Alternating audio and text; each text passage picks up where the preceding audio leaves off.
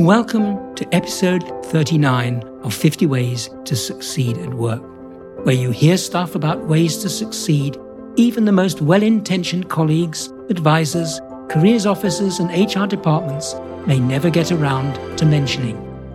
Today's episode is on you being an arrival artist. How you turn up to work makes a more significant difference than you might think.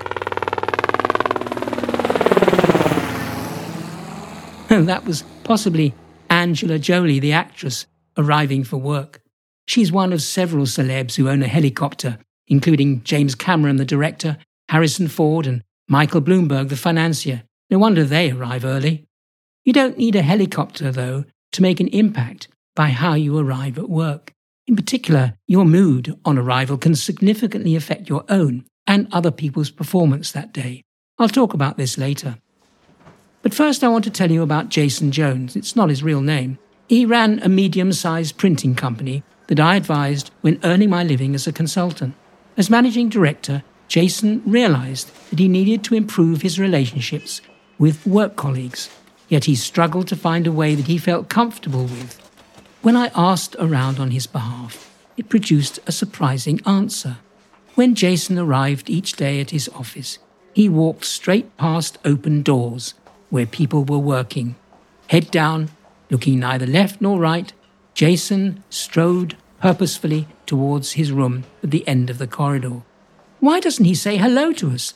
asked several people I spoke to. Another wondered why the boss didn't even say good morning on his trip down the corridor.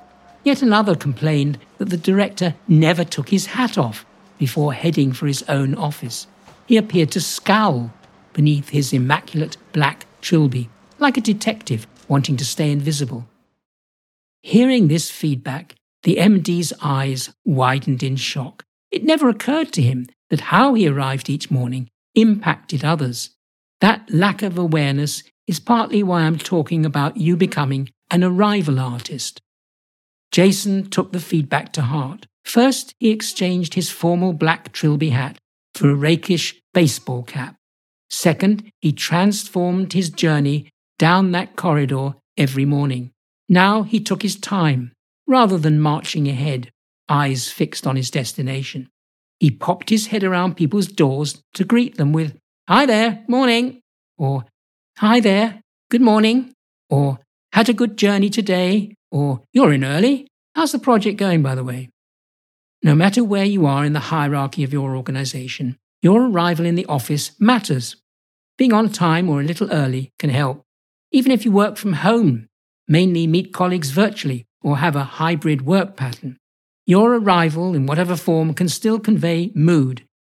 Send a silent signal about your commitment and set a standard for others to emulate. When you arrive at work, take your time to connect with colleagues. Do the minor things like making eye contact, smiling, and asking about their journey. Check whether they need any help. It can all do wonders for your reputation. Jason turned a solitary walk into a relationship-building triumph. Later, when I checked back with his colleagues, they did view him in a new light. He was now seen as friendly and interested in their welfare. He had become an arrival artist. So how you start your morning can set the tone for yourself and others. It helps you both to focus. Being committed to good arrival practices makes colleagues feel valued and even productive. As an arrival artist, should you get up and arrive at work early? If you work from home or have a hybrid working pattern, that could mean you're available at extreme times and out of hours. What effect could arriving early have in such circumstances? Suppose you do begin working before everyone else. That can be a problem. For example, suppose you have urgent questions to answer, yet you're the only employee awake and colleagues won't be checking their inboxes for at least another hour.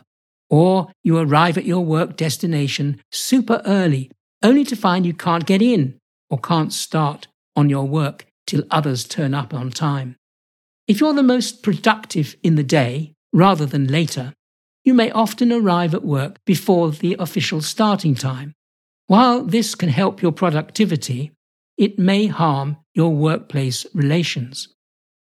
For instance, some colleagues may not love your go-getter attitude and leave them feeling guilty about not putting in more effort. This guilt can even quickly turn to resentment by colleagues who think you're putting unfair pressures on them to increase their work performance. When you arrive early, don't steal colleagues' tasks.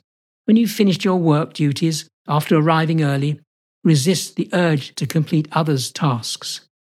You may think you're doing them a favour, but you may be seen as muscling in on their work duties. In some cultures, though, arriving early wins no plaudits. In others, you're expected to turn up at least 15 minutes before the official start time. That would win the approval of Elon Musk of Tesla and SpaceX fame. He insists all his employees arrive at the office on time and not work from home. Check out how your organization's culture views arrival times and make this work for you. As an arrival artist, avoid coming into work in a distress or stress state because you haven't left enough time to deal with home stuff. Slow down and take a moment to pause. Create a routine of centering yourself on arriving, both physically and mentally. This approach can work wonders, influencing both you and others. How you treat yourself on arrival can inspire them to do the same. Try to assess your current mood and be aware of its effect on colleagues. The first thing in the morning is when emotional intelligence has the most impact. Like Jason, the managing director I told you about, make a special effort to adopt a cheerful outlook on arrival.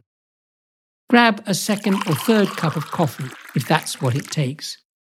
Your arrival can set your attitude barometer and others too. One morning moan, for instance, can infect an entire team, getting everyone off to a poor start. For example, in one study, those who started each day happy or calm usually stayed that way throughout the day. By contrast, people who started the day in a terrible mood seldom climbed out of it. They felt even worse by the end of the day, even after interacting with positive people. Mix things up a bit. For example, if you can, choose to sit somewhere different regularly. Gain a fresh perspective. If possible, walk around and be visible to people in other spaces. Trivial actions like eye contact or smiling can energize you and affect workplace moods and behaviors. So what action am I suggesting? Well, first, adjust your arrival to make you seem more social and approachable. Secondly, on getting to work, take 5 minutes of calm to arrive fully.